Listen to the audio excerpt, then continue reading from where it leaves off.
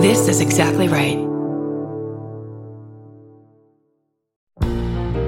Forgive me for interrupting. I'm Bridger Weiniger, host of I Said No Gifts on Exactly Right. Each week, I invite my favorite people in comedy over to chat, and they always bring a gift. We're coming up on our 200th episode, and every episode is a gem. I have welcomed all kinds of great guests, including Cola Scola, Bowen Yang, Robbie Hoffman. It goes on and on and on.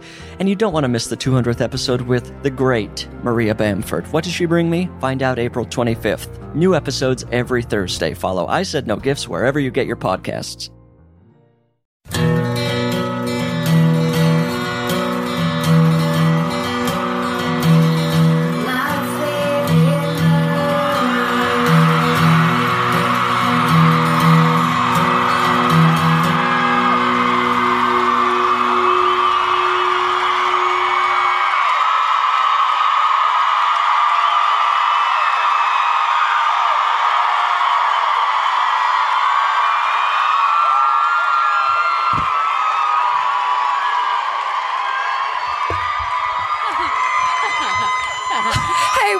What's up, Cleveland? Yay! Yes! Spotlight. It's the brightest spotlight in the world. We truly can't see anyone but the people with their teeth against the stage. You guys, babies. sorry, I'm going to talk to the people that work here. I think we can get like 2 more rows here in the front, don't you? At least. These Layer are it the up a people little bit. Who get kicked in the face Come if we get on, mad. punk rock. So don't piss us off. We're a punk rock podcast. Yeah. Yeah. Right? Oh my God, we're finally in Cleveland. Yeah. This was not the city Georgia was talking about. It was not. Why did I ever say that there was a state, I think it was, that I didn't want to go to? We were young podcasters. We were real stupid. We thought... we didn't think anyone was listening. And we were just chatting away. Yeah. We had done like a 300 room place before. We're like, why would anyone come? I'm not going to this place. And it's like, yes, you are. Yeah. Shut up. Steven! Yes. Let's hear it. He's not here. He's not here. But... Yes, exactly. There he is. See that up there? Look at Steven's cookie face. Explain it. Explain this to... It's Steven. Well, it's perfectly Steven. Uh-huh. Georgia, we looked at it. I said, it has his grabbing eyes. Let him see. Look at those. Steven's eyes are always like, do you need anything? And Georgia sent him a picture of it, and he responded, I wish my lips were that full. That's our Steve. That's our Stevie. Thank you, Danielle at MK Sweets. She made us an incredible box of like all those cookies, and one of them, I've never seen this before. It was like a pink, cute little like beauty shop thing, and it said fingers and faces. Fucking fingers and faces. Love it. We love a good inside joke. She isn't some phony cookie making pseudo listener. She knows the deep live show references. Like fingers and faces. Yeah. Speaking of the ones you just painted. Oh my God. I literally did this 2 minutes ago. And then I was like, we were standing outside of the door and I go, Georgia, can you fluff my hair up for me? I can't get in there right now. What with my fingers and my faces. Can't do it. I thought you were really going to bust out with something right there. No, that felt good. Do you want to sing Little Mermaid again? No. Okay. I do want to tell you guys that I forgot my meds on this trip. It's not my fault. Full transparency. Sharing, always. One, have birth control. We have no boundaries. I really did that. Here's what happened. I'm like so good at packing, and I put all my stuff in my little thing, and then I hang up, and then it's like everything is there. And then the electricity went out of my apartment before right as we were leaving the house. Ooh. We paid the bill. It's fine. That's Elvis unplugging something. I guess you can't go. Because he loves me. Because he loves you so much, much more than Steven. Thank you. And as I was leaving, and then Vince is Mr. Like, we have to leave right now for the airport. Sure. In a good way. Because I'm like, we can get there 20 minutes before. So the thing fell. Everything fell out of it. I picked it all up in the dark. Didn't pick up my pills. Oh. Now, just birth or all pills? Oh, everyone. Every pill? Mm-hmm. Honey. No, it's fine. So I call, like, fucking shout out to CVS who are fucking on it. I mean... Promo code murder. Oh, that's right. At live shows now, we're doing ads, too. It's these are high integration ads where we totally pretend like we're talking about something. Yeah. And none of this happened. Because I can't live without my Wellbutrin. Let's get that fucking pharmaceutical money. Oh my God. Dude. That's the shit right there. And we start naming Zeljans or whatever. And it's just fucking, that's my beach house. That's my mountain house. Right. That's my beach and mountain house. I can live without Wellbutrin, but you can't fucking live without Effexor. What's Effexor? Effexor is for anxiety, and it does this thing that everyone who's not taken it for a day knows. It gives you this thing that they call the zaps. Oh. So you just like, your brain kind of like gets a like a little, catch up. It's fucking creepy. Okay, this is going to be a separate topic. Okay. And this is just because if you have an Effexor pill, I would love to just look at it for 1 second. I just want to see what color it is. Not now, after we'll talk about it, but just, I don't know, palm me an Effexor. You okay. want the zaps? No, you're asking for me. I'm jokingly asking for you without involving you. Get it. Oh, so the cops don't arrest us. Got it. Well, I called CVS and I was like, hi, I did this thing. And in a half an hour, they gave me like 2 pills for today and tomorrow. Oh, they covered you? Yeah. Fucking CVS. Yes, but then where your family lives in a pharmacy. I can just ask. I could have asked the crowd for. Oh, yeah. But I don't want to take your pills. Someone rolls up one of those little black suitcases. I'm actually an Effexor rep. You're doing great business for our company. However, if in 9 months from now I'm pregnant, this is the reason. Oh my God. That child would immediately become a nun. You know how like you always do the opposite thing that your parents want you to do? Wait, you're calling me a slut? Yeah, I guess I am. Good on you, slut. All right. I was trying to think opposite of murder. Oh. They get it. Same dip. It's all sins. Or, an EMT. Yes. Or a murderer. Right. I guess. Oh. This is a gorgeous really rug. is. I wish you could. You guys can see it, right? That's why you paid top dollar for those seats up there. We'll be selling replications at the merch table after the show. Little mouse pads that are just this rug. It really is lovely. Oh, by the by, this is my favorite murder.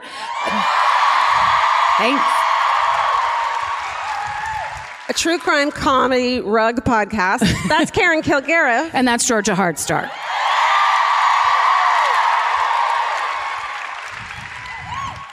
And we're all here to talk about tragedy within a gazebo of comedy. Let's say it that way.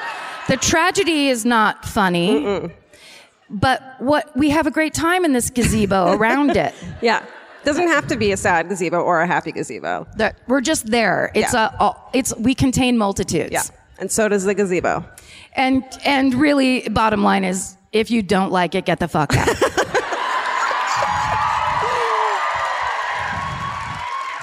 People just start storming up the aisle. Everyone who works here quits and just fucking leaves. No. We didn't need you. We need you. No. Let's see. It's real fucking cold here. Just so. Oh. I don't know. I'm sure you know, but. You guys know now, right? I feel when we left LA, it was 82. Oh my God, they turned on us. Listen, we don't use aerosol. We're not responsible for the... We didn't create this particular hole in the ozone. No. Sorry. I feel like that the reason they're giving us the spotlight is to recreate how it is in LA. It's a balmy 78 up here right now. It really is. We don't know how I don't know how to dress in cold. I don't understand. When someone's like, it's 20 whatever, I'm like, well, I don't know what that means. I'm going to wear this cute trench coat. I'm just going to just keep on keeping on with what I've got going. That's all I got. And it was, again, that thing where we step out of the body of the airplane and that little gap between the airplane and the walkway. It's like, what the fuck, Alaska? It was snowball time. I was like, this is super uncool. Yeah. But we're doing it. We did it. And cute coats. Borrowed a coat to do it. No, we love it. So, I mean, if there's any place to come and discuss tragic murders, Cleveland's got it. Yeah. Going on. You guys. I think Ohio as a whole, like we could just do Ohio over and over. This state. Drive. It doesn't always happen because sometimes, there's a lot of things that the qualifiers for a live show story that you need. You know, a couple things going on. Yeah. A couple elements in it, not just a straightforward, horrible thing that happened. And, man, just Ohio keeps on giving it. Just like hand over fist. How about this? Do you like clowns? What about rivers catching on fire? What about fuck? That's right. What about clowns catching rivers on fire? Could you imagine? What about a balloon drop that kills people? That's real. Fuck. Superman. He saves people. What about Superman? But you guys made him up anyway. In the airport, there's, as you know, in your beautiful airport, there's a Superman station where Superman is. He's holding really still. And then there's a story of Superman being broadcast aloud to everybody waiting for their bag, which is nice. They should do that in every city. But not with Superman. No, that would be a ripoff. Yeah. What would LA do? But there was a little, probably 2-year-old boy that was so stoked that Superman was in the airport. But I thought he was saying souvenirs. And I was like, that is the cutest thing in the world, that he wants to buy souvenirs. Meanwhile, Superman was 5 feet away from me, just 8 feet tall, and like a man's voice blasting, like, Superman was invented in 19th. And I'm like, oh, he said souvenirs. It's a toddler that loves keepsakes.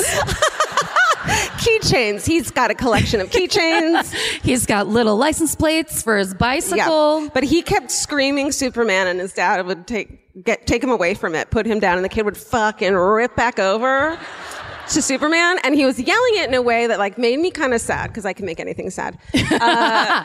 Especially when you don't have your Zeljans. Exactly. Or whatever it is. Where it was just he was screaming Superman and not understanding why the rest of us who are sad and old and understand what life is. He was letting everyone know. Yes. And why isn't anyone Superman, you guys? He's like, why are you facing that fucking luggage rotunda that just keeps spinning, staring at it like moths to a flame? Yeah. Superman is right fucking there. Right. So tragic to be a child. Oh, God. So stupid, right? You just don't know anything. Fucking stupid. Stupid. Wait a second. What? Is this a new 70s dress from the last one? This is not the last 70s dress I had that has cat hair on it. It's the other 70s dress I have that has cat hair on it. Oh, shit. Look at that. What happened? I mean, it's just everywhere. I was excited about it. Oh, I mean the cat hair. Oh. No, I've had this before, but this is sticking to my rule of only wearing comfortable 70s and 80s dresses from now on. Walk it down the rug. Thank you. Look at her. Oh, yeah. Oh. And let's start up here. Cut my own bangs. Yeah, girl. Got to do it. When you're out of your pills and you got nothing to do. Yeah. Teeny tiny scissors. Choo-choo-choo-choo. That's right. Let's talk about you have a revelation. Or an exclamation. Yep. Couple. I bought a new dress, from, of course, the fashion retailer Target, and Right? I'm always like, $29.99? Hell yes. Yeah. Then I'm surprised when it says you can wash it. But you can't wash it. You can't. So where were we last? Whew. New Orleans. Nolans. Yeah. The first night I went out in that dress, having had washed it. Then afterwards, people are so kind to post pictures of my middle-aged ass on stage, and it looked like I had thrown on a child's romper and been like, watch this will be fucking hilarious, and then gone out on stage mortified. So of course I do my backup outfit, which is, I keep ending up in my backup outfits. You can't call them that anymore. I can't. This is the front up outfit. I, like many of you, just want to wear pajamas in public. So. Oh, we had a new idea of a come as you listen. Yes. The show thing. Right? Just come the way you listen. Do you work out when you listen to the podcast? Are you a doctor? Come in your scrubs. Are you a Clinique helper? Bring us Clinique. Bring us Clinique in your white Clinique fake doctor's outfit. Yeah. You fake Clinique bitches. What? That's how you find out I'm Lancome. Hardcore Lancome till I die. Product placement. Just dollar bills falling from the ceiling. Also, but this is your farewell tour of this outfit, you said. Yes, that's right. I'm going to burn this when I get home. I also just can't find the time to make myself look nice. So I overcompensate with the hair, and then I see what happens. I dig it. It's fun. The hair's great. It's fun. I mean, you think like you're at a historic theater with a huge show with a ton of people. And a lot of light. Wear your sweats. Why even have this opportunity and power if you can't abuse it terribly? Well, if you show that you care, then they won't respect you. That's exactly right. That's when they start using you. Well, like how they say, I've heard like on improv, it's like, don't dress cute because they'll be mad at you, so they won't laugh at your shit. Or it's like, well, I just want to dress cute all the time. Yeah, or be good at improv. Right. There's always that. Yeah. Sorry, one girl on the team that we had to put on. You can't dress like you like yourself anymore. Yeah, exactly. Fuck you, improv. Fuck you and your rules. Wait, what's this about now? There's an improv team in the center of this audience. It's like they're finally saying what I've always wanted to say. Should we sit down? Should we sit down? Yeah. Oh. Thank you. Thanks. Oh. Thank you. I like a mid-height, kind of high-low chair. This will be interesting. Usually the seat's up here and there's a lot of danger for me in getting into it. Boom. Done and done. Does anyone have a phone book? Do they still make phone books? Or phone books still They make them only for you to throw them away. Oh, good. I just want to, this is going to go to the hometown murder person. I'm sorry we're giving your cookies away, but we can't eat all of them. Okay. Let's get real. Let's get reality. Okay.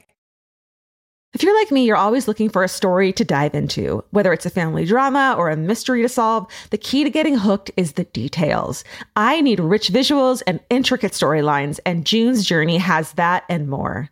June's Journey is a mobile mystery game that follows June Parker, a daring young woman, on a quest to uncover the truth about her sister's murder. This is your chance to test your detective skills because you'll play the game as June herself. Explore beautifully designed scenes from the 1920s, like lavish estates and gardens, and don't forget to keep an eye out for hidden clues. There are twists, turns, and catchy tunes, all leading you deeper into the thrilling storyline. And if you play well enough, you could make it to the Detective Club. There, you'll chat with other players and compete with or against them. June needs your help, but watch out. You never know which character might be a villain.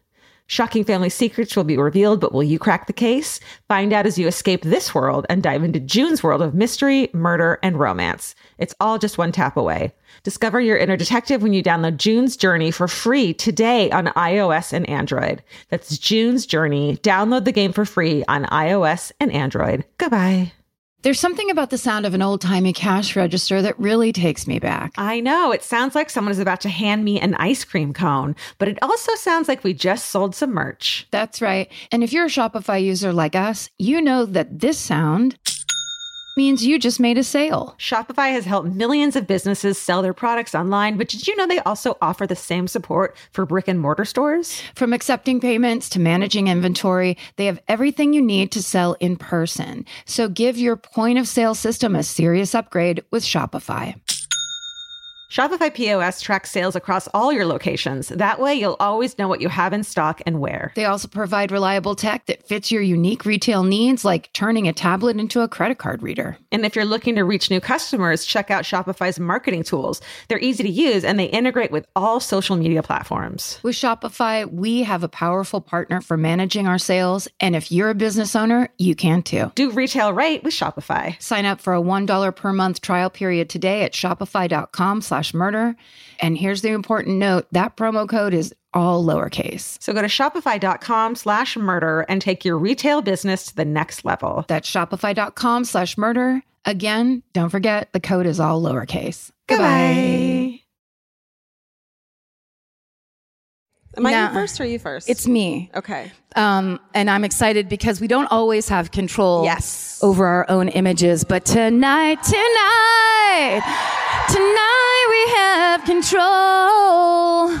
We can go back and forth in our image. The last, I believe it was Nashville, wasn't that the one where we were like, and so they got married, and there's a picture of them as a couple, and then it was like 2, 3, 4, 5, 6. It made for great comedy just to be like, it's still up there. It's still up there. Yeah. The photo was still, but this time that's not happening. Unless we do it to ourselves, which we absolutely will. Mm-hmm. Okay. Guys, there's, again, we said it, so many people to choose from. So many classics. But when I looked up this story, I couldn't not do it. And I don't know if you know it. It's the unbelievable story of serial killer Ed Edwards. Oh my God. Do you know it? Of course, dude. There he is now. Oh no. Ed Edwards. Edward Edwards, not his real name, if you can believe that. Okay, so today, in looking this up, Steven sends us all of our links. He does a lot of Steven! He does a lot of research for us, which is great. But then I there's a show, and a lot of you probably have heard of it or watched it, but I never have because I'm almost 50. It's on YouTube, and it's called Brain Scratch. Have you watched it? Guys, okay. It's so good. It's a guy. Okay, these are the guys. It's a guy named John Lorden, and he basically takes you through these cases. Like, he started this one by reading the Wikipedia page, which I'm like, that's my thing. But he basically is like pulls you through all the research, all that like amazing stuff where I'm like, oh, these are the people that hate our show. Oh, yeah. Where you're like, oh, they care about facts and dates. But you have to watch it because it's not just this case. He's got shows about all the true crime stories that interest you, and they're really cool. So, and because of that show, I had a nervous breakdown around 2 p.m. because this story changed quite violently near the middle end. So we'll just walk you through it. So, did you think I got this story, everything's fine, it's straightforward, he's a serial killer, here we go? Yes. And then found out some secret shit about him? Yes! I think I know one of the secret things, and I'm excited about it. I'm excited. Oh, shit! No! Oh, no, Imagine. our first fight. It's blank! It's blank! No. There's a 9 on it. Page 9. I did you a favor. Okay, yeah. We didn't need that anyway. Should we raffle this off? Yeah. Guys, come on. Also, just so you know, there's not 8 pages. Okay. Look at page 8 that was a mistake. Okay. Edward Edwards who was born Charles Murray. What if his born Charles? Murray. Don't worry, Edward Edwards is not. Edward Edwards born Bill Murray. What? What? I knew that guy was suspicious when he kept dropping in on everyone's wedding. Okay. He was born in Akron. That's right, Akron. On June 14th, 1933. He was illegitimate, and this is fucking horrible and really heavy. When he was around 5, he witnessed his mother's suicide. Ooh. Horrifying. So a couple years later, they send him to an orphanage in Parma. I'm 2 for 2 with these city pronouncements. I can't. I'm so stoked. They're loving it. Fuck, we didn't ask anybody about that. No. Yes. With a C? No, that's not right. Well, hold on. I just need the people up there to know. All of a sudden... Willowith. That's not the one we need to know. But just so you know, everyone in the front just started naming cities they think we can't pronounce. You raised your hand. Just whatever came to mind. What is it? Cuyahoga? Cuyahoga. That's not spelled like that. Anyone... Wait, the Cuyahoga River. Oh, I know that one. That's not the same as the city you're talking about. I might have made up a word. No, Anyways. You didn't. That city's in mine, too. Okay. We're going to pick one person. You're not helping. You just said Cuyahoga was the city we're trying to talk about. And that's fucking insanity. I bet you're not even from here. Ooh. She's giving me the eye. No, she's crying. Oh. Oh, sorry, I don't have my glasses on. I thought you wanted to fight me. Sorry. When the time comes, I'm going to ask you what the city name is. Okay. Stop crying so that you don't... let the swelling go down. It's later on. It's around page 5. Okay. Okay, so he gets sent to this orphanage later on in life. He claims that the nuns there beat him, physically and emotionally abused him, which is very easy to believe. But then he blames his later life of criminal insanity on that. We call bullshit always on that. So, no, Ed. So he also claimed that when a nun asked him when he was little what he wanted to be when he grew up, he said, quote, "Sister, I'm going to be a crook and I'm going to be a good one." So in 1948, when he was 15, he was sent to a reform school in Pennsylvania. And 2 years later... I think you pronounced that right. No. I don't think so. 2 years later, he returned to Akron and he started committing burglaries. Then he basically got to switch out. He was in juvenile detention. They said, if you join the Marines, you can leave here. And he was like, sounds great. Almost immediately goes AWOL. From Camp Lejeune in North Carolina. Wow, just people from everywhere in Cleveland. How about Paris, France? Really? No,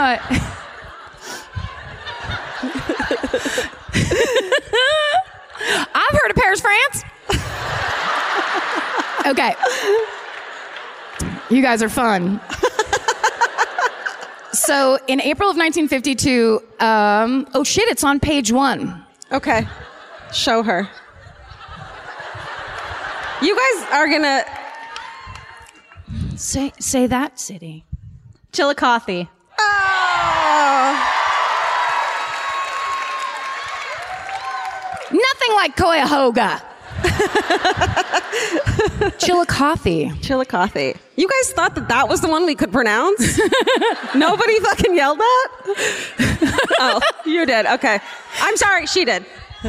Stop talking to them. Sorry. Even though I just had a full conversation with her. Okay.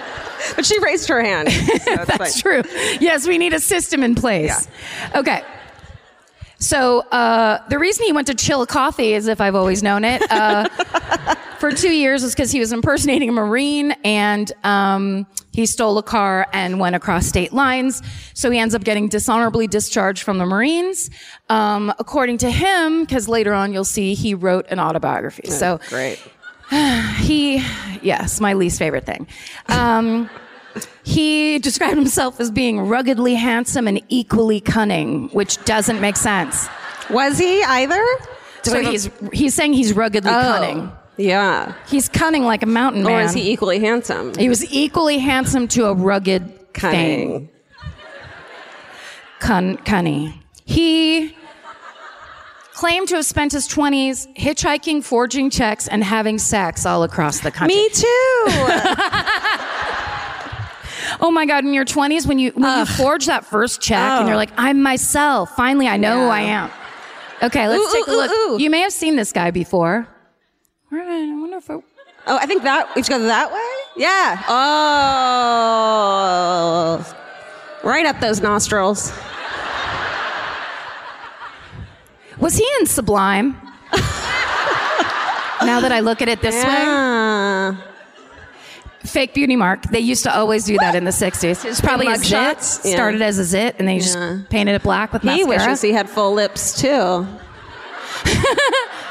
He's starting a little Steven mustache, but... Or maybe he just has large upper lip surface. Anyway, remember that face. It's going to come up later. Picture it right now wearing glasses. Okay, then we're going to stop talking about it. Okay. So... He claims that after being held on burglary charges in Akron in 1955, he broke out of prison by pushing past a guard. Oh, yeah. Just being rude. Watch it. Well, excuse me. Yeah. That's how lots of prisons work. It was a honor-based, and it was honor system prison. It's like you promised to stay here and not push. Yeah. So then he fled across the country holding up gas stations for money as he went, and he said that during that time he never wore a mask because he wanted to be famous. You're right. So he would have been a YouTuber today, I bet. He would have been a YouTuber today. So after a series of armed robberies in 1956, he was arrested in Montana, and he was sentenced to the penitentiary in Deer Lodge. Okay, so he's released from there. Thanks, clear the cookie area. Thank you. He was released from there in July of 1959, but then he was taken to Portland to stand trial for 2 armed robberies in 1956. So they were like, oh, that's the guy from our thing. Bring him over there. He gets there. He's sentenced to 5 years probation, but while he's there, oh no, sorry, this is a different time. Wait, while he's there or another time. This guy literally did so many fucking crimes. The idea that he just kept getting paroled and getting out really is a reflection of the time and the color of his fucking skin. I'll tell you that, because it's so nuts. It's just like, oh, you held up another gas station? You know what? We're going to go ahead and give you a slap on the wrist. Get out of here, you nut. So he stood trial in Portland for 2 armed robberies in 56. Then he broke out of jail in 1960 in Portland, where this could be a serious Wikipedia mistake I made, but it says here, where he'd been arrested for pulling a false fire alarm. It was a big deal back then. I mean... It wasn't like a fucking prank that nerds did. No, that was you know why? Because back then you couldn't just reset a fire alarm. Once you pulled it, it was broken forever. That's not true. Okay. But while they had him there for the false fire alarm, he was questioned in connection with the double murder of a young couple from Portland named Beverly Allen and Larry Payton. But no charges were filed. They could only question him, or they only questioned him. So he's broken out of jail in Portland. They're looking for him. He's traced to Colorado, where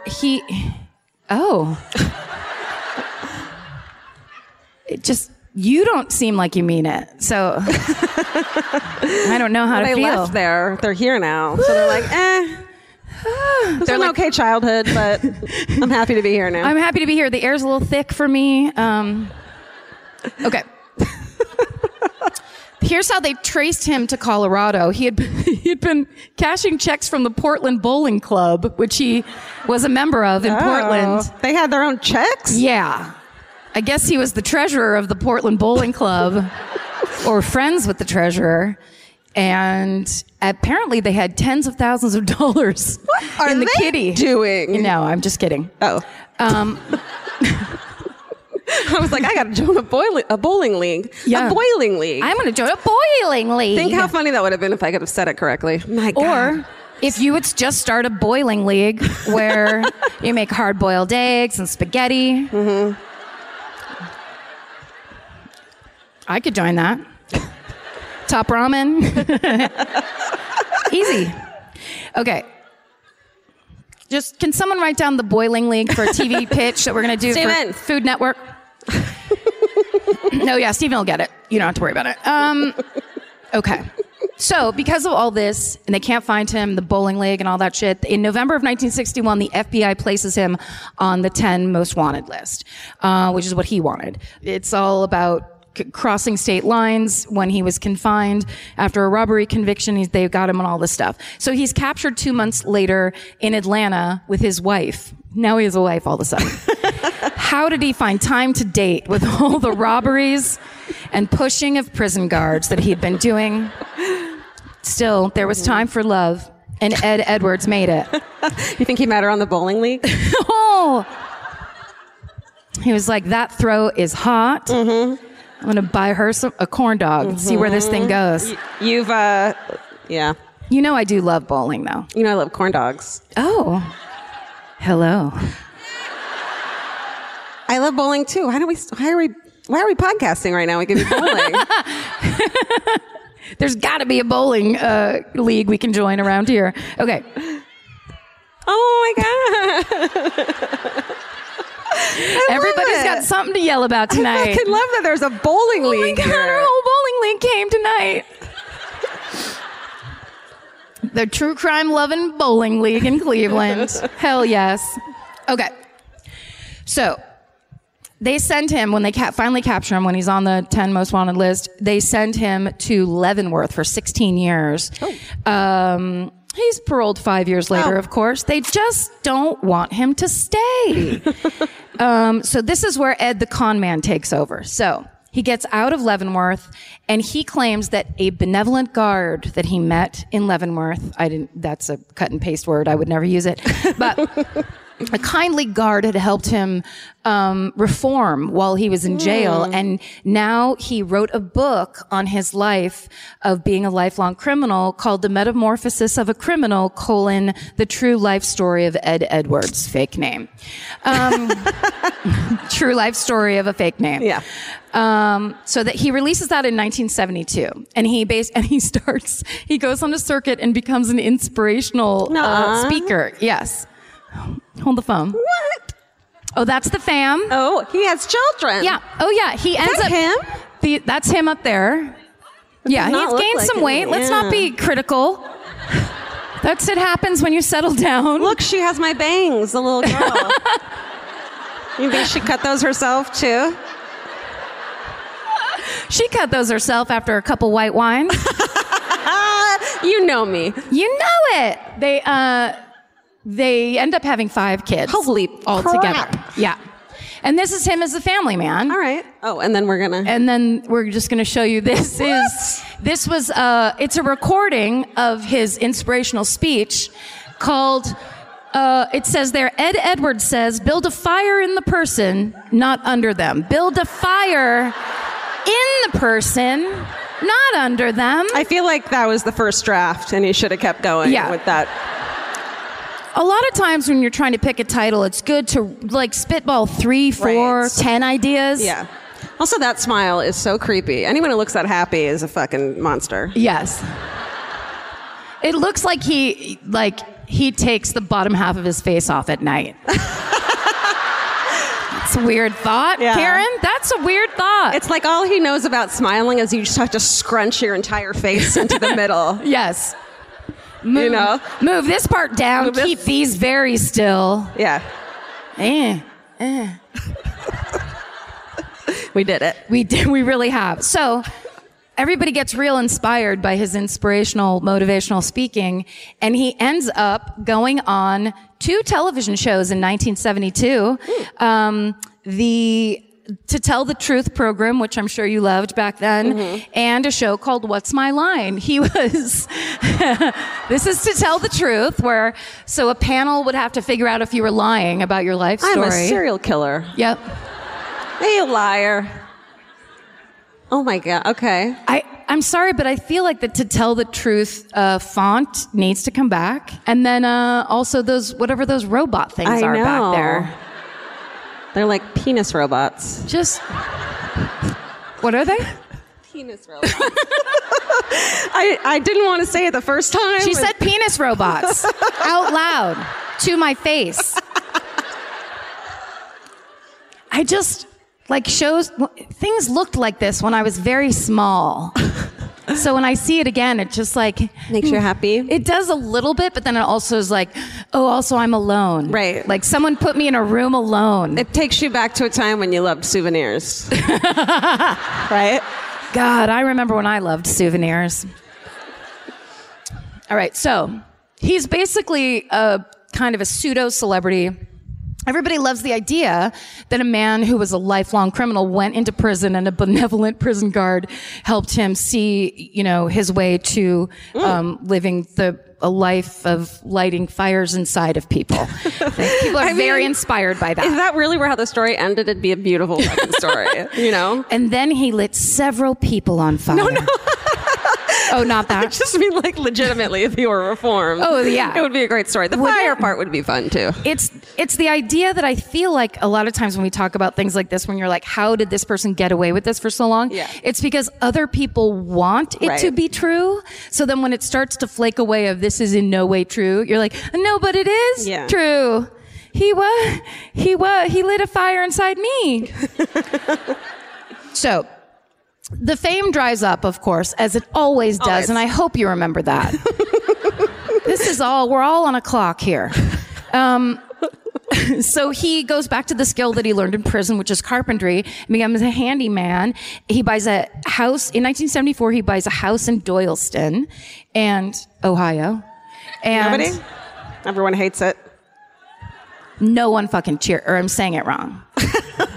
Doylestown sucks? Doylestown. There's no W in this.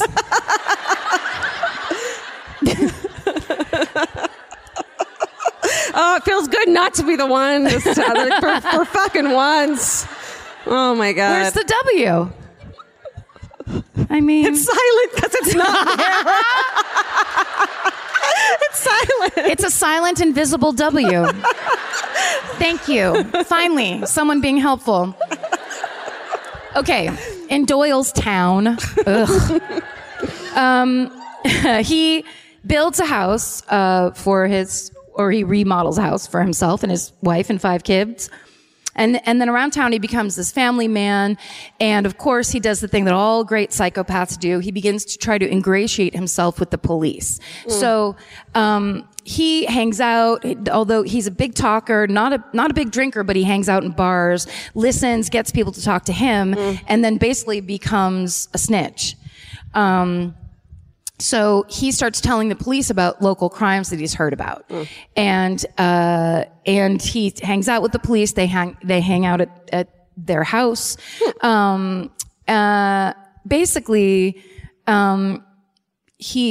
they come home one night, and their house is burning down. And the police and the fire department find evidence of arson. And so Edwards tells his family that a criminal he informed on found out that he was the snitch, and so that now we have to go on the run. And so he starts moving his family to a new state like every 6 months or so. Because it turns out that Ed Edwards, this is going to shock you, he was not reformed in Leavenworth. Oh. Yeah. His record was bullshit, even though the cover was beautiful. So real quick, we're going to skip ahead to 1980, to this cold case. So in the August of 1980 in Jefferson County, Wisconsin, a young couple, oh, sorry, my cab's here. I have to go. Why?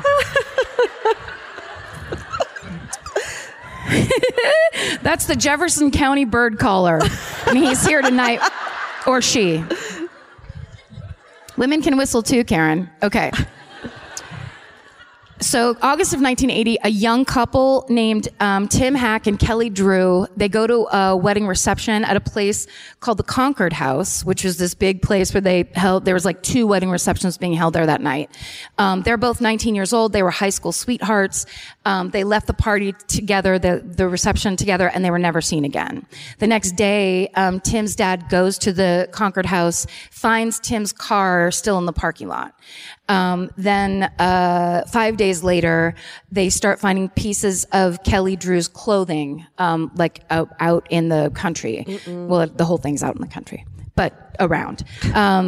So then the police have to go in and interview everybody that was at the Concord House that night, all the guests from both weddings, and they end up with no leads. There's no clues. And the case goes cold. 2 months later, their bodies were found. Tim Hack had been stabbed to death. Kelly Drew had been strangled. And that's when this case became known in Wisconsin as the Sweetheart Murders. And it was cold for decades. So, almost 29 years later, this is in 2009, the state of Wisconsin gets a cold case grant and they get to reopen 5 cold cases, and the Sweetheart Murders are one of them.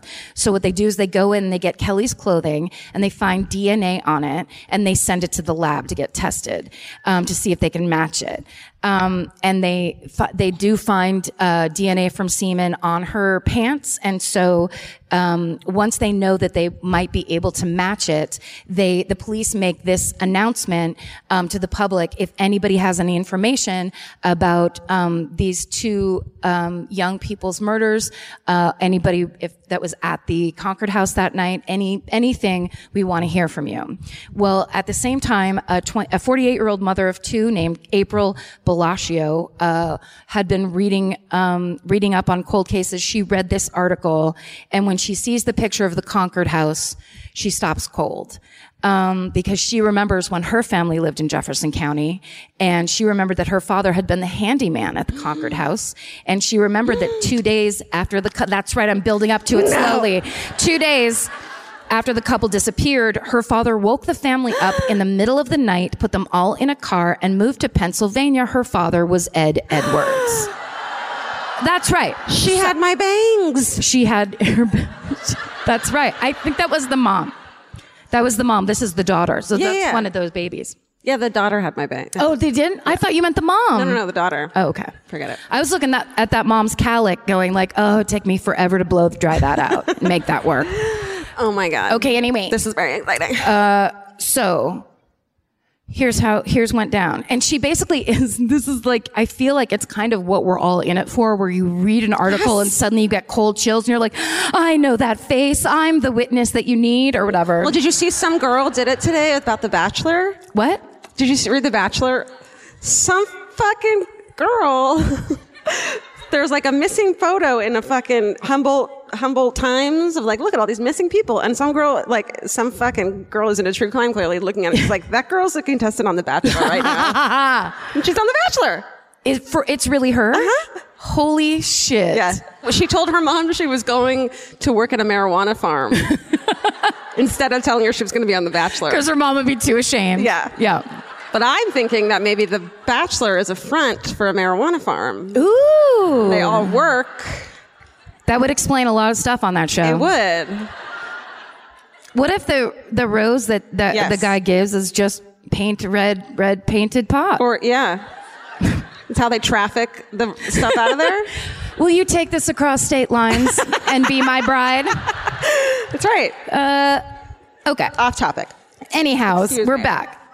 So, a couple years after they moved to Pennsylvania, in 1982, she then remembers that one night her mom had been in the hospital for an injury. Her dad took all the kids camping and spent the night. When they went home the next day, their house had been burned down. Because also, who the fuck wants... hey, kids, your mom's in the hospital really sick. Let's go camping. The woods. What?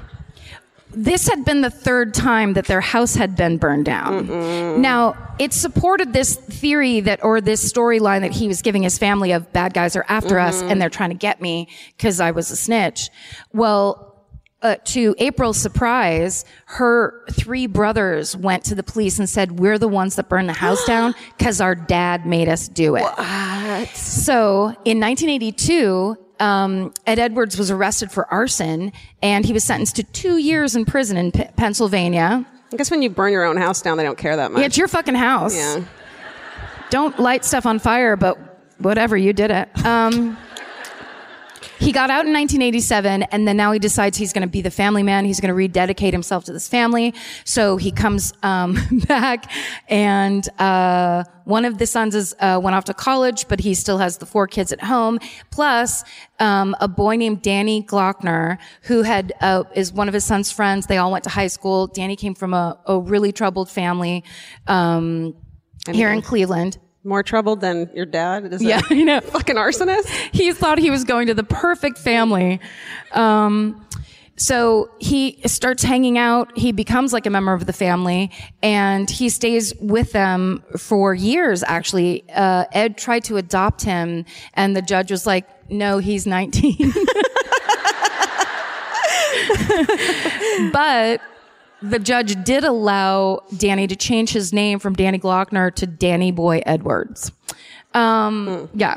So, yeah, I don't like it either. So then Danny joined, after high school, Ed encouraged Danny to join the military. And so he hurt his ankle, how'd this fucking story go? He hurt his ankle and he was going to get discharged. And so, he was telling Ed about that problem. And Ed was like, he basically was like, it's such a disgrace if you get discharged from the army, whatever. So that guy was dishonorably discharged. So he would know. So Danny ends up going AWOL 2 days before he was supposed to be medically discharged from the army, and he remains missing for a year. And apparently Ed Edwards was obsessed with the fact that he was missing, and he told the police he was going to do everything he could to try to find Danny. A year later, hunters find a shallow grave in the woods behind the cemetery in the city. It's Danny Boy Edwards, and he'd been shot to death in the back of the head. Oh my God. So Ed Edwards is distraught. He's going crazy about it. At Danny's funeral, he is asking people, what do you think happened to Danny? Very appropriate. So that case ends up going cold. The police can't find any leads about that. So years pass, and all 5 of the Edwards kids are sitting, they're all grown up now. April has her own last name. They're all talking about Danny's murder and what they think could have happened. And one of the older kids brings up the fact, Mom, in 1982, Mom was in the hospital, but you remember why she was in the hospital? Dad stabbed her. What? Yes. So not all the kids knew this, so they all start sharing this information. Apparently, oh man, when fucking siblings get high together, shit comes out. Yeah, that's right. Right? It's it takes one Thanksgiving party where everyone has a little too much Baileys, and it's well, guess what? That didn't happen that way. Yeah. You don't remember it, right? Oh, you think Aunt Carol's so great? Listen to this.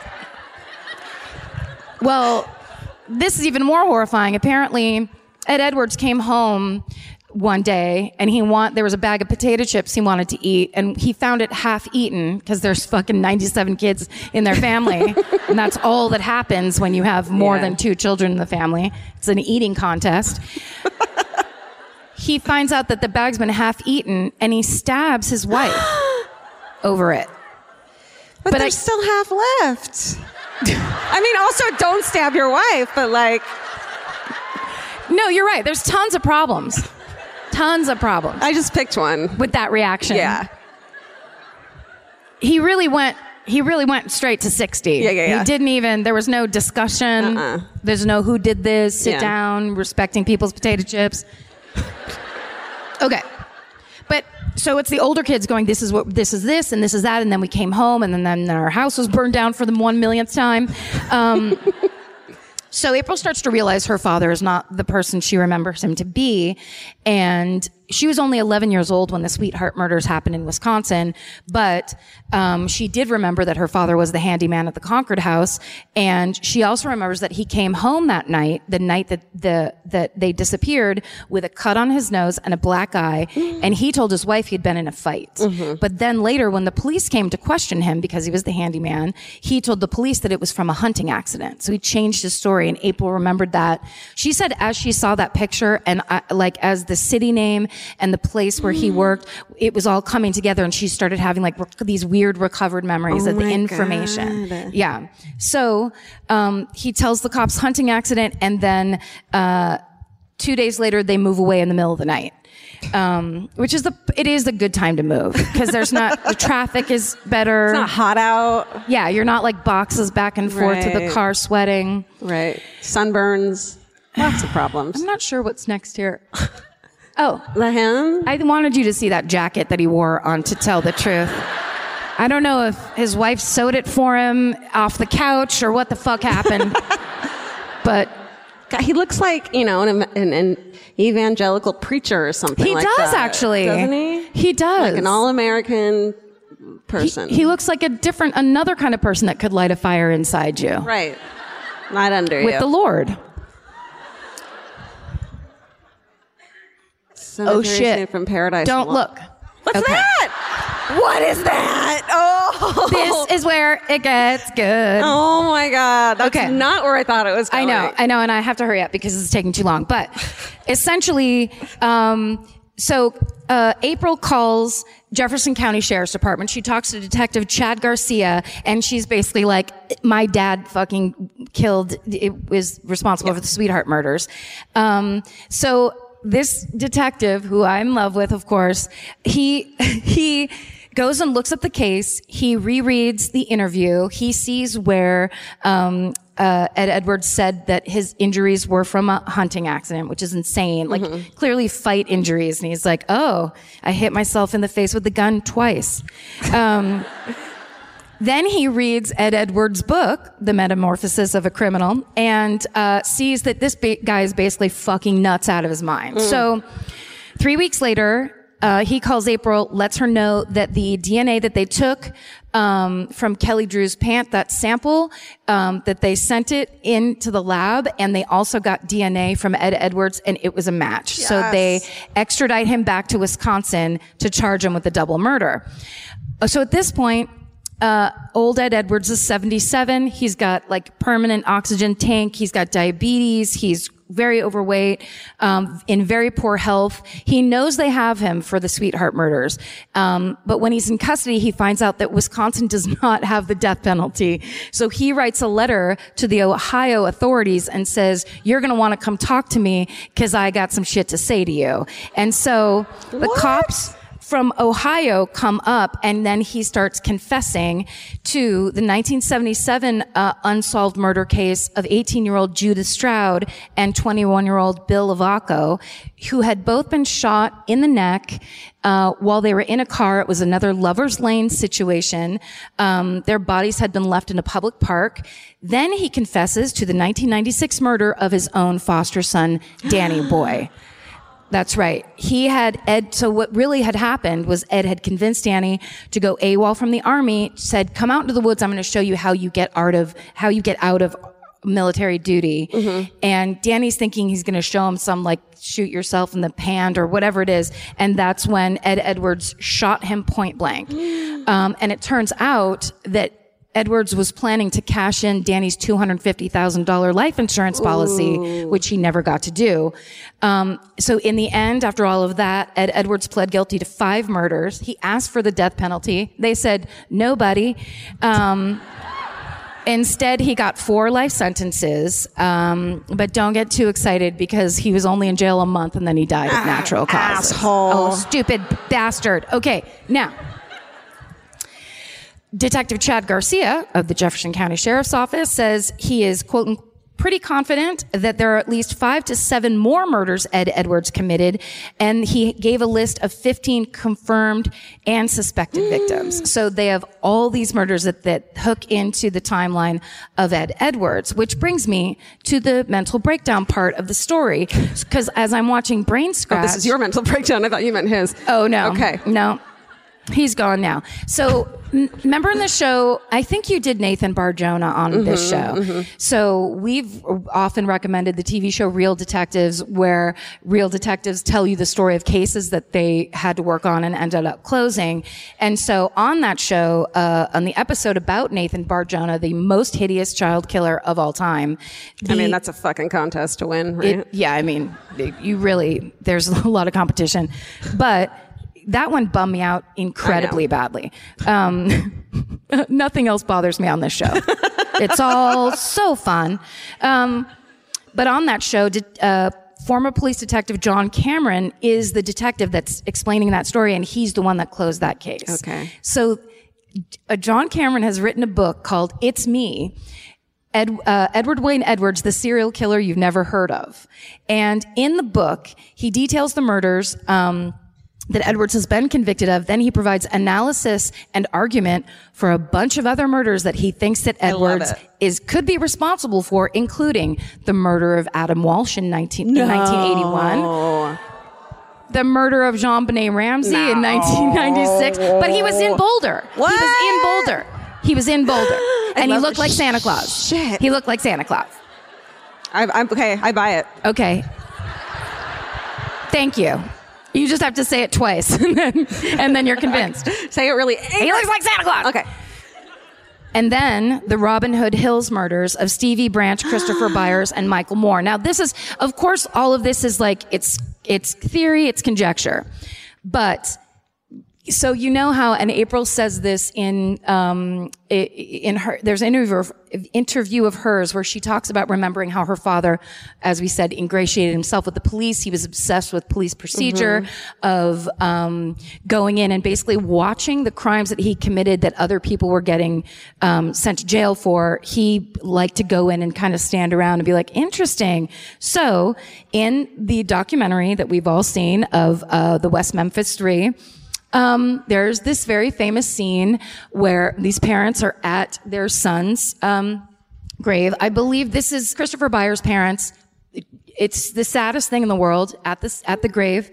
And then in the background. No. Yeah. No! Is that him? They say it's him. Now, a lot of dudes look like that. So it's like, it does look like Santa on vacation, for sure. Does he have money in his hand? I don't know. Oh. What the fuck? If you watch, you can see it in the clip, and it's just the documentary just cuts away like there's other people at the cemetery. They believe that this is him at the cemetery. Holy shit. Well, guess what else? In Making a Murderer, that's him in the hallway behind the lawyers. Are they sure it's him? They know it's him. Yeah, that is him, because you'll see I don't think I have pictures of him later. But basically, I've seen him. Yeah, he's like this big dude. He has a real pointy, kind of downward facing nose. And anyway, John Cameron theorizes that he set up Stephen Avery because he lived an hour away at the time of Teresa Hallbeck's murder. And she disappeared on Halloween night, and he killed people on Halloween night. That's a bunch of, they traced, I feel like now people are yelling at me. I don't like it at all. It's not my fucking theory. It stressed me out more than you don't like it. Imagine me at 3:00 thinking I was done with my homework, and then this shit pops up.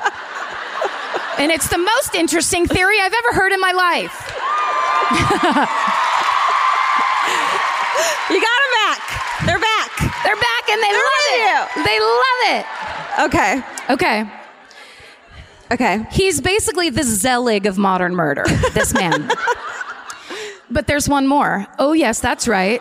John Cameron says that Ed Edwards is the Zodiac Killer. Sorry, Ted Cruz. That's what... I only got to this part of the story. I got it to this part at 6 o'clock? And that was past the pictures point. I can't get Steven pictures past 5:30 or whatever. Right. So this is where you would see a side-by-side of early Ed Edwards and that drawing of the Zodiac where he has glasses on. Oh my God, I'm seeing it in my brain and I can totally see it. Because he has a fucking plain white guy face and a pointy nose, and if he just had some glasses on. And kind of thin-lipped. Right? Is it him? Do you think he did? Yeah, it's him. It's definitely him. Well, here's the thing. He lived in Northern California in the 60s. He, at the same time as each of the Zodiac's murders, and some claim that he closely matches that original description. Others say, fuck no. But April, Ed Edwards' daughter, says that he used to make the kids watch videos about the Zodiac Killer, and while they watched it, he would scream, "That's not how it happened." What? I want her hometown murder fucking told. Dude, she just gets up and walks on stage. Oh. Give me that. Done.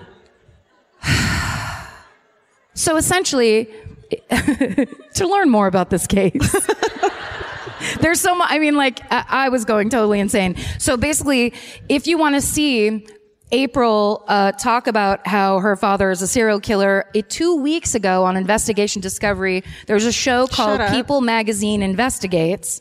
And, right, we all love People Magazine. It's the true crime Bible. Murders, they're just like us. The show is called My Father the Serial Killer. Oh my God. And it's April telling this whole story. It's super awesome. But also on Spike TV, they produce a 6-part documentary series based on John Cameron's theories called It Was Him. With Ed Edwards' grandson, a guy named Wayne Wolf, and they both go in and explore all John Cameron's theories about where he was and how he possibly could be involved in pretty much every famous murder of modern time. Yeah, basically that's the story of Ed Edwards. There's lots more. Sorry, that took so long. There might be one more picture on there, but I don't know what it is. Yeah, I don't want to show mine. Roller fucking coaster ride. That was insanity. Oh my God. Go on to brainscratchers.com because it has all the research. It has all this stuff, raw research that this guy has collected, and it's so crazy. That was bananas. Yeah. Georgia, have you ever been blown away by the most simple dish at a restaurant, like perfectly scrambled eggs? Oh my God, yes, Karen. And then all I want to do is make that dish at home and eat it every day. Well, you probably could, as long as you have the chef's secret ingredient, Made in Cookware. Made in was created to bring restaurant quality performance kitchenware to home chefs around the world. For years, they've built their business by supplying restaurants and top chefs with high-end cookware. Some of Tom Colicchio's most treasured dishes at his restaurant Craft are made in Made in. Whether you're cooking for professional critics or just the critics you live with, your meals will benefit from the quality of Made in products. Like their carbon steel cookware, it combines the best of both cast iron and stainless steel clad, so it's rugged enough for grills or an open flame. It's the MVP of summer cookouts and cook-ins. What I really love about Made in Cookware is that it actually makes something like having a Memorial Day barbecue much more convenient because you can keep everything on the grill. If you need to throw, say, a pan of garlic up on the top while you're grilling your steaks on the bottom, it's strong enough, durable enough to do that. If you want to take your cooking to the next level, remember what so many great dishes have in common. They're all made in. Save up to 25% this Memorial Day from May 18th through May 27th when you visit madeincookware.com. That's MADEIN cookware.com. Goodbye. Now that I am pilled up and ready to go. Yeah. Okay. Are you guys ready? For a fucked up story. I had never fucking heard of this. Oh. It's bananas. The Kirtland cult killings.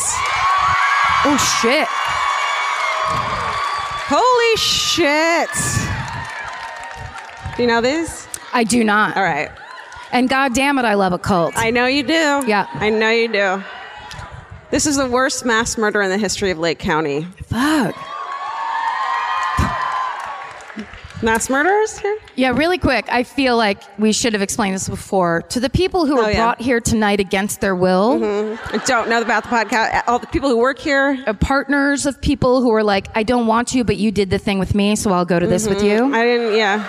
When you hear this cheering, it is not cheering for death. Nobody's cheering for that. It's more of like, we've all been sitting alone with this information for so long, and now we get to do it together. Yeah.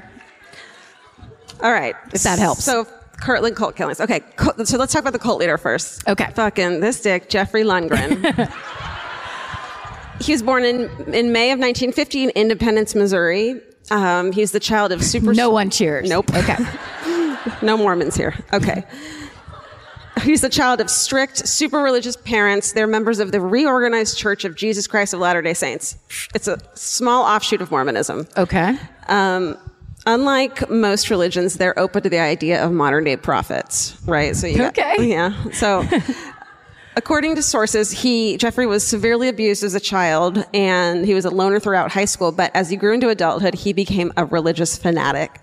He was excellent at memorizing verses in the Bible and the Church of Mormon book. Yep. The Book of Mormon.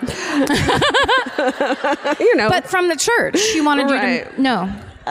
Which he studied endlessly, so he's obsessed with religion. He goes to Central Missouri State University, and he spends his... But you don't like the city? Okay. He hangs out at a house for RLDS youth, and he meets another student there named Alice Keeler. She had been told by a church elder that she was destined to marry a great church leader. Oh. So when she finds Jeffrey Lundgren, who's like, hey, what's up? I'm a modern day prophet. Here, listen to me spout all this fucking Bible shit I memorized. You know, college stuff. You know what I mean? Yeah. I know the Book from Mormon. What's up? She's like, oh shit, this is him. Fuck, it's him. This is him. It's him. So, but they start fooling around out of wedlock, which they're not supposed to do. No, unacceptable. Right. And so Alice gets pregnant, and then Jeffrey flunks out of college. Whatever. They get married. Oh, I forgot that's the college that we cheer for, is people who flunked out of it. Oh, yeah. Yay! Flunk outs. Yay. It can work too. They get married, and by 1980, they have 4 children. They're all still super religious. And by this time, Jeffrey starts telling his wife that he had visions that he was at the crucifixion and that he was with Christ when he died, and he can also see the future. Just really quick, just to point out, people never have visions where like, I was at the crucifixion, but I was way in the back, and there's a tall guy in front of me that talked really loud the whole time. I didn't get it. Or it was at the crucifixion, but it was for one of the other guys? It was those other criminals. It wasn't for the one guy. It was the upside down guys. It was not. There was nothing to write home about. That never happens. Everybody's Cleopatra. And Alice was like, great. She believes him. She better. She has 4 of his kids. Yeah. Okay, he then told her that God had told him that they needed to move to Kirtland, Ohio. It must be nice. If God's like, hey, then it must be a nice place. God's like, there's this amazing 4-bedroom house. Really good square footage. There's a great room. So that's where the first Church of the Mormon Faith was, and it's a Mecca for Mormons. So they're like, move there and like get more religious. If you can. Try it. Give it a whirl. So in April 1984, the Lundgren family moves from Missouri to Kirtland, and Jeffrey volunteers as a tour guide for the historic Kirtland Temple. And he also worked as a Bible study teacher. But the church, the main dude, what do they call him? Priest? I don't know. Not in the LDS, I don't think they do. Okay, well, this main dude, not God. He's... the one below God? Yeah. He's walking... The elder. I knew it first. One of the Chooch One of the church elders is like walking by his Bible study thing, and he hears Jeffrey be like, "Forget everything that they just said at church today. Listen to me." And he's like spouting all this negative shit about like hell and stuff, which I guess they're not stoked on. Well, yeah, to children? No, to like older people. Oh, okay, good. And so the elders are like, "Bro, you can't do that." And so they also suspected him of stealing $25,000 to $40,000 from the temple store. And so the Temple Bowling League. So they kick his ass out of the church. You said the temple store. Yeah. They had like a souvenir store. A souvenir. Because it's like this, you know what I mean? Got it. Souvenirs like the Book of Mormon. Or a big Superman. Right.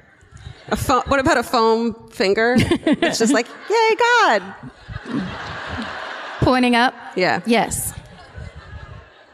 Okay, so by this time around 1987, though, he had already won over a small flock of his study group, about a dozen people. Flock. And by claiming that he was a prophet, following God's orders, and promising that they would see the face of God if they followed his teachings. So they believed him, so they left the church with him. And he began to prophesy that Kirtland would be the site of the second coming of Christ. Wow. Kirtland, Ohio. Mm-hmm. Why not? Do you have a picture? Oh, I have Do you have a picture of the second coming of Christ? I have a picture of God's face. Y'all ready for this? So this is the Lundgren family. That's Alice, and that's an asshole over here.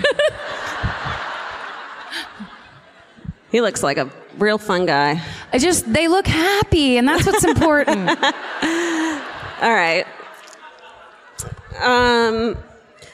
So the Lundgren family and their 4 children and around 8 of their followers all move into a house together. What a bummer.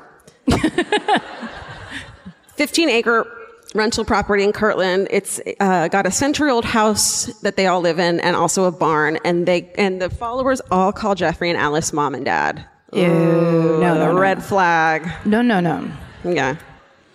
Unless you're on Mama's family, don't.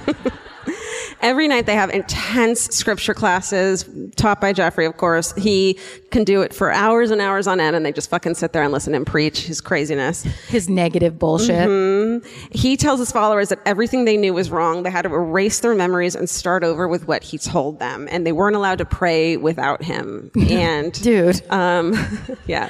You can't tell. I'm praying right now. You don't know. You can't tell me. Stop it.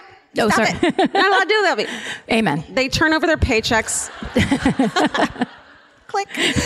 They turn over their paychecks to him and all their possessions to him. Fucking classic cult shit right here. He would eavesdrop on the cult members, and that made them believe that he could read their minds. Oh, no. You know what I mean? He's like got the glass up to the wall. Cult members were forbidden to talk amongst themselves. They couldn't talk to each other. What's the upside of this cult? Just not having to think that much? They get a high five with God one day. If they talked amongst each other, there was a sin, and he called it murmuring. Just like, oh my God. And he made them all fast, and he would like fucking eat all this food around them and shit. And like threaten them. He was a psychotic person, and he was really charismatic and I think really good at speaking. I think he was definitely I hope so. Psychopath. So one of the families that had become devoted followers of Jeffrey Lundgren was the Averys. In 1987, Dennis Avery, who was an assistant at a bank in Missouri, moved to Kirtland with his wife Cheryl and their 3 daughters, Trina, who was 15, Rebecca was 13, and Karen was 7. They were a family of bookworms. They were really passive people, and Jeffrey would complain about the Averys because Dennis let Cheryl, quote, wear the pants in the family, which he thought was fucking sacrilegious. Like, it's a sin that you're letting your wife tell you to pick up your fucking socks off the floor. Yeah, you know? because she's talking, and that's not allowed. No, she's not being subservient, and so wow, it's a sin. Dennis gave him $10,000 from the sale of their Missouri home, but he kept some of the money for himself and his family, and he also wouldn't live in the house with them, and so Jeffrey was pissed off about that too. Here's a picture of the Averys. Oh, they're nice. We can, okay. Whoa. So Lundgren began preaching about the end of days and planned a raid on the temple that fucking fired his ass. You mean the main Mormon temple? Uh-huh. Okay. He was like, we're going to raid it. And at this time, they had started practicing military maneuvers and stockpiling weapons and dressing in military garb. A bad sign at church. Yeah. Not what it's about. No. And all the neighbors were like, this isn't good. Yeah. And like told on him. Sure. And also one of the cult members at this point, Kevin Curry, who in 1988 was like, I'm out of here. This is not what I fucking signed up for.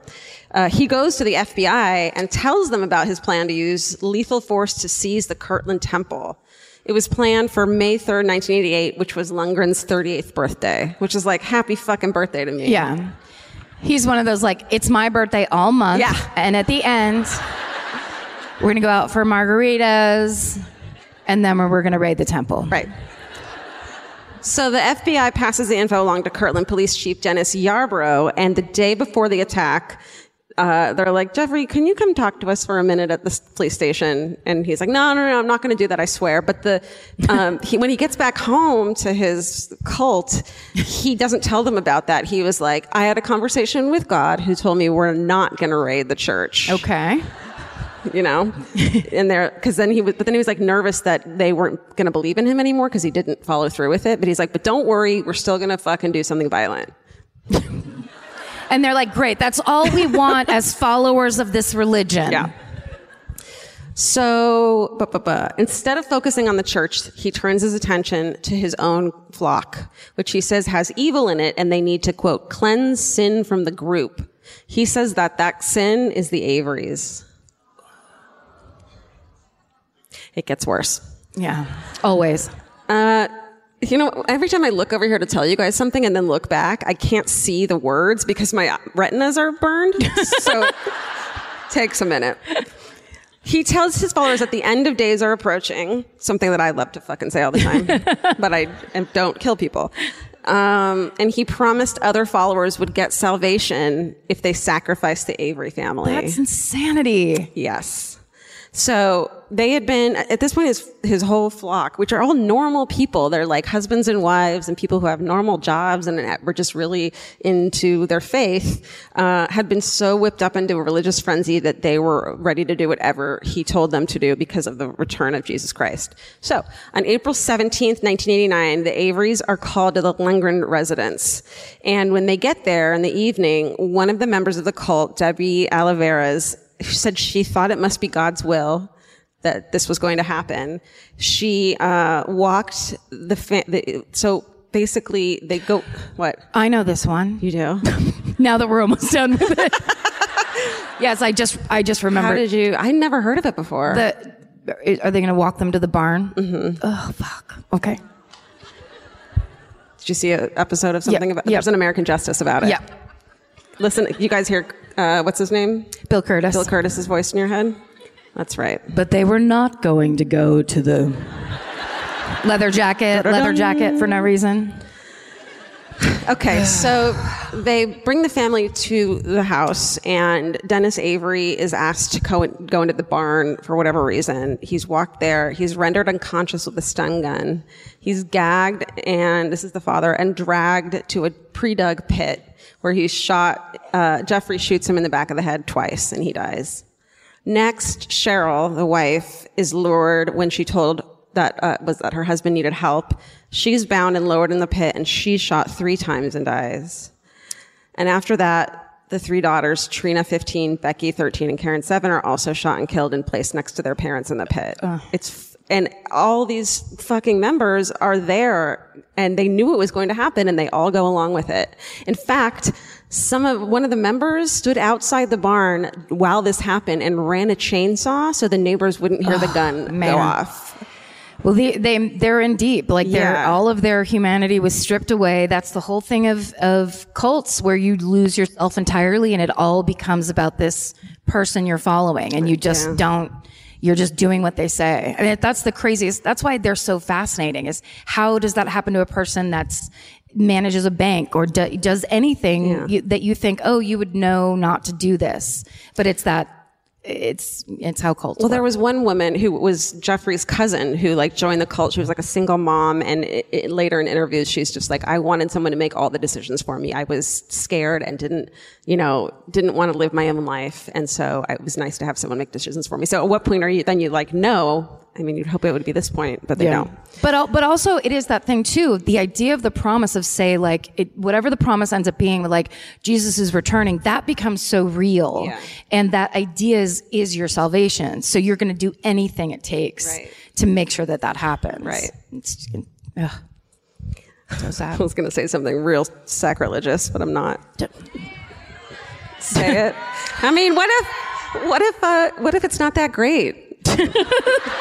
When you go to heaven and you did all of that for just being like, I guess it's cool. Yeah. What if it's just like a shitty diner and you're like, oh, I was really looking forward to this. For this?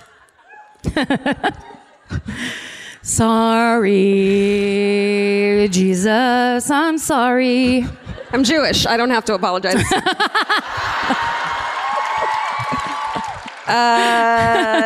Boop. I just have to call my aunt who's a nun and tell her everything that we did tonight, and then I'll be fine. Cool. During the okay. Then the neighbors did say they had only heard chainsaws running that night. God, which is a horrible thing to hear at night. Yeah. You're not cutting wood at night.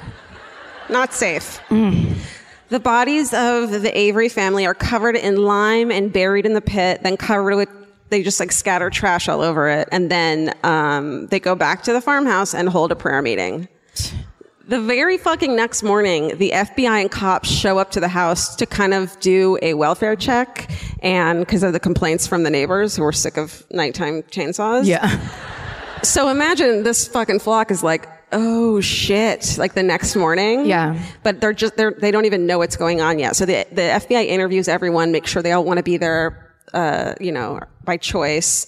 And one of the police members was like, well, what about, there's a family called the Averys. Do we need to interview them? And they said no, because they weren't deemed important because they weren't as active in the cult. So they never sought to find them. Sought to find them? Maybe. Sought them out? Sought them out's good. Sought them out. Okay. Steven. Okay. So later that day, they're like, that was a close call. Let's get the fuck out of here. So they get the fuck out of there. And they go to a remote campsite in West Virginia where they lived in the guys, where they live in the fucking wilderness. For boo, exactly. There is a strong booing section that I'm into right here. They go and live in the wilderness for 7 months. What a fucking bummer, man. What did they... And the whole time they were like, dude, you told us that he was going to come to Kirtland, and so why are we here? Quick change of plans. Yeah. It is still my birthday. I want to camp. And after all these months, the fucking Lundgren family are like, just kidding, it's going to happen in Southern California. And they fucking take off and leave everyone behind, the family. Really? Yeah. So everyone is suddenly like, oh shit. Fuck. We might have made a huge mistake. So by December 31st, 1989, this cult member, Larry Johnson, whose wife had left him to take up with the Lundgrens too, in sunny Southern California, was like, oh shit, this was a bad idea. And he contacts ATF agents in Kansas City. He spills the beans, tells them fucking everything, including details of his own involvement in the murders, and gives the agents a hand-drawn map of the barn where the pit is, where they can find the bodies. Wow. So on January 3rd, I guess they wait till after New Year's. They were just trying to arrange schedules and stuff. It's tough. They couldn't get a hold of the judge for him to sign a fucking search warrant. Yeah. Because the judge is just plastered out of his... No, this is not... I mean, you never know. I'm making shit up. That could be true. So they search the burial pit based on the drawings, and after clearing away large amounts of garbage and debris, they begin digging, and by the time it's dark out, they find the first set of human remains. They find Dennis. Then they find the rest of the bodies. And they're all horrified. This is like a nice suburban town with a lot of religious people in it.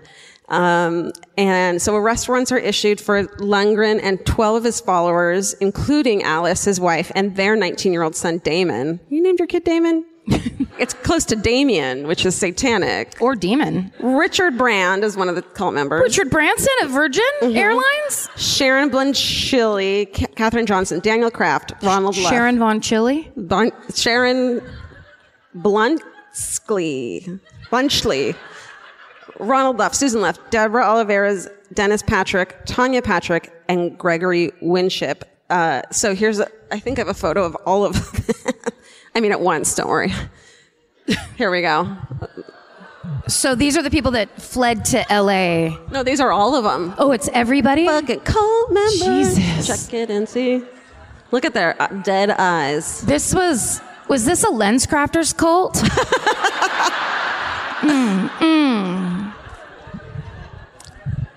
Rough stuff. Yeah.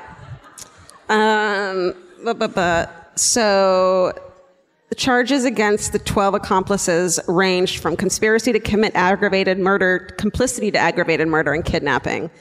Inside of 1 week, all the suspects are in police custody.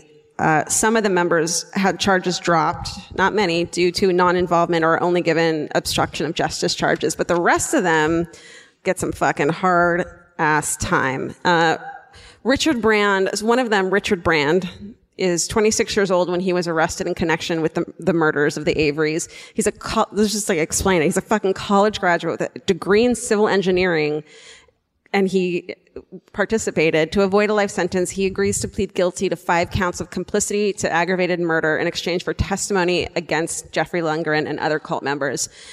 He was in the barn in the night when the Averys were murdered, and so Jeffrey Lundgren is the triggerman, but he says they were all willing accomplices, though. His job was to help bind and gag the victims before they were shot.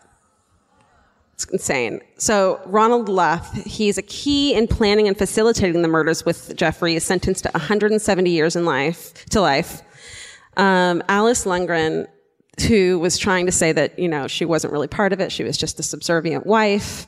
And that he was abusive. The jury was like, hell fucking no. She's sentenced to 150 years to life in prison. 2 months later, their son Damon is sentenced to 4 consecutive life terms without parole for 120 years. Shit. And then, so Jeffrey Lundgren's trial starts in 1990, and it only takes 2 hours for the jury to find him guilty of 5 counts each of aggravated murder and kidnapping. But then at his sentencing, he's allowed to give a talk, whatever. What? 5 fucking hours he preaches his insane fucking shit. For 5 hours. He stands at this pulpit like he's giving a fucking sermon and goes on, and everyone in the courtroom is like, we could see how fucking insane he was by that. Yeah, exactly. He just seemed so crazy. Just tack one more life sentence on right. there. Here's a photo of him when he was arrested. He's like a low-rent Fabio. Oh. Ouch. Youch. Yeah. I don't know. If he wore that jacket, I'd listen to what he had to say. Shit. I know. White tracksuit? Who are you? So, blah, blah, blah. Hold on. 2 hours. Then he gets sentenced to die in the electric chair. Oh, shit. Plea deals are reached with because of that sermon. Sorry. Cancel that. Cancel that order. Plea deals are reached with 6 defendants who agreed to provide testimony in exchange for reduced sentences. All those defendants have been paroled, 6 of them. 5 of those people spent about 20 years behind bars before going free. 5 are now in prison after having served 5 are now out of prison. 4 are still serving time, including Alice Lundgren, and she's not eligible for parole and then there's a period at the end of that sentence. Like, what, Georgia? I think it was 2098. Okay. Okay. That's a great number. Okay. All right. So then on October 24th, 2006, with this, he had, last of the appeals are exhausted. Jeffrey Lundgren is executed by lethal injection at the Southern Ohio Correctional Facility 16 years after he murdered the Avery family. Shit. Yeah. A smattering of polite applause for lethal injection. He died with no family or friends among the witnesses, and no one claimed his body, and he was buried in a prison grave. Shit. However, a Missouri church community raised thousands of dollars. No. Come on. Nope. To pay for the burial of the Avery family in Missouri. See? Of course they did. Yeah. That's what real church does. That's what real church does. And they launched a children's charity in memory of Trina, Rebecca, and Karen Avery. Yay. And that is the fucking Kirtland cult Fuck killings. you guys. God. This was a heavy episode. It's heavy. I would have had a breakdown if Steven's beautiful face wasn't here this whole time. Thank you, Steven's cookie face, for getting us through that. It's just like having him in the loft. It's just like brushing your hair with his mustache. The stuff that gets you through the hard times. Yeah. Do we have... We always have time for a hometown. Okay. Rules. You have to. We shouldn't even... If your hand is up right now, you're not getting Look at these gorgeous lights. Sit Look down. at this. Oh, beautiful. Hi. You have to listen to rules.